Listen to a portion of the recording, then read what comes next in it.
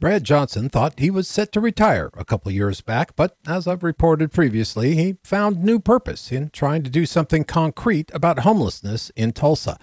He's the founder of the local version of Eden Village. Eden Village of Tulsa is a 63 tiny home community plus a community center serving folks that are coming out of chronic homelessness. We're building in northwest Tulsa, right off Charles Page Boulevard, right off the Gilchrist Turnpike. You have a great view of it. Recently, he announced the hiring of a new CEO and community director, Danny Stockstill. I've known Danny for 25 years. He was our kids' youth pastor at First Baptist Broken Arrow 25 years ago. I served under him. Great guy. I know him. I trust him. He's well connected. Danny told me one of his flock taught him a valuable lesson years ago. So he challenged me, go out in the community and do something outside of church.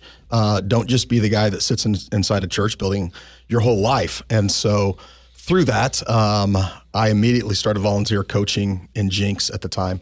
And then from that became a chaplain for the police and fire department 20 years ago. His time serving as a chaplain with police and firefighters taught him a lot about homelessness. We had a constant revolving door of homeless come through. And so I got to know them, got to know their names, got to know their stories.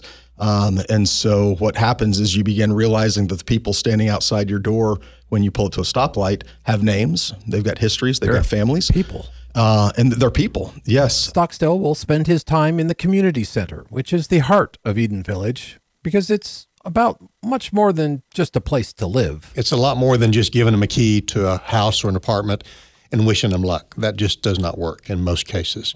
We provide the house first and foremost, but then they can walk to the community center and have all of those wraparound services: mental health, physical health, substance abuse, spiritual help, friendship.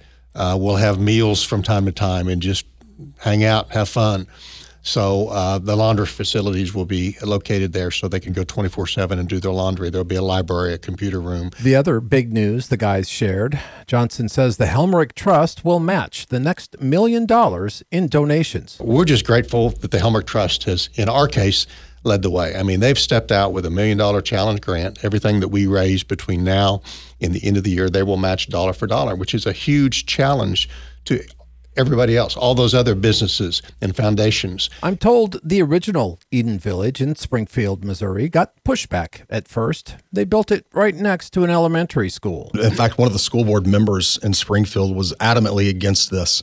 And after a year of observation and being part of it and seeing, he actually came in and said, hey, how do I help you guys do what you're doing? The plans for Tulsa go well beyond this initial 63 homes. And these guys are confident that, as in Springfield, when people see the results, they'll also want to get involved. Russell Mills, 102.3 KRMG, Tulsa's News and Talk.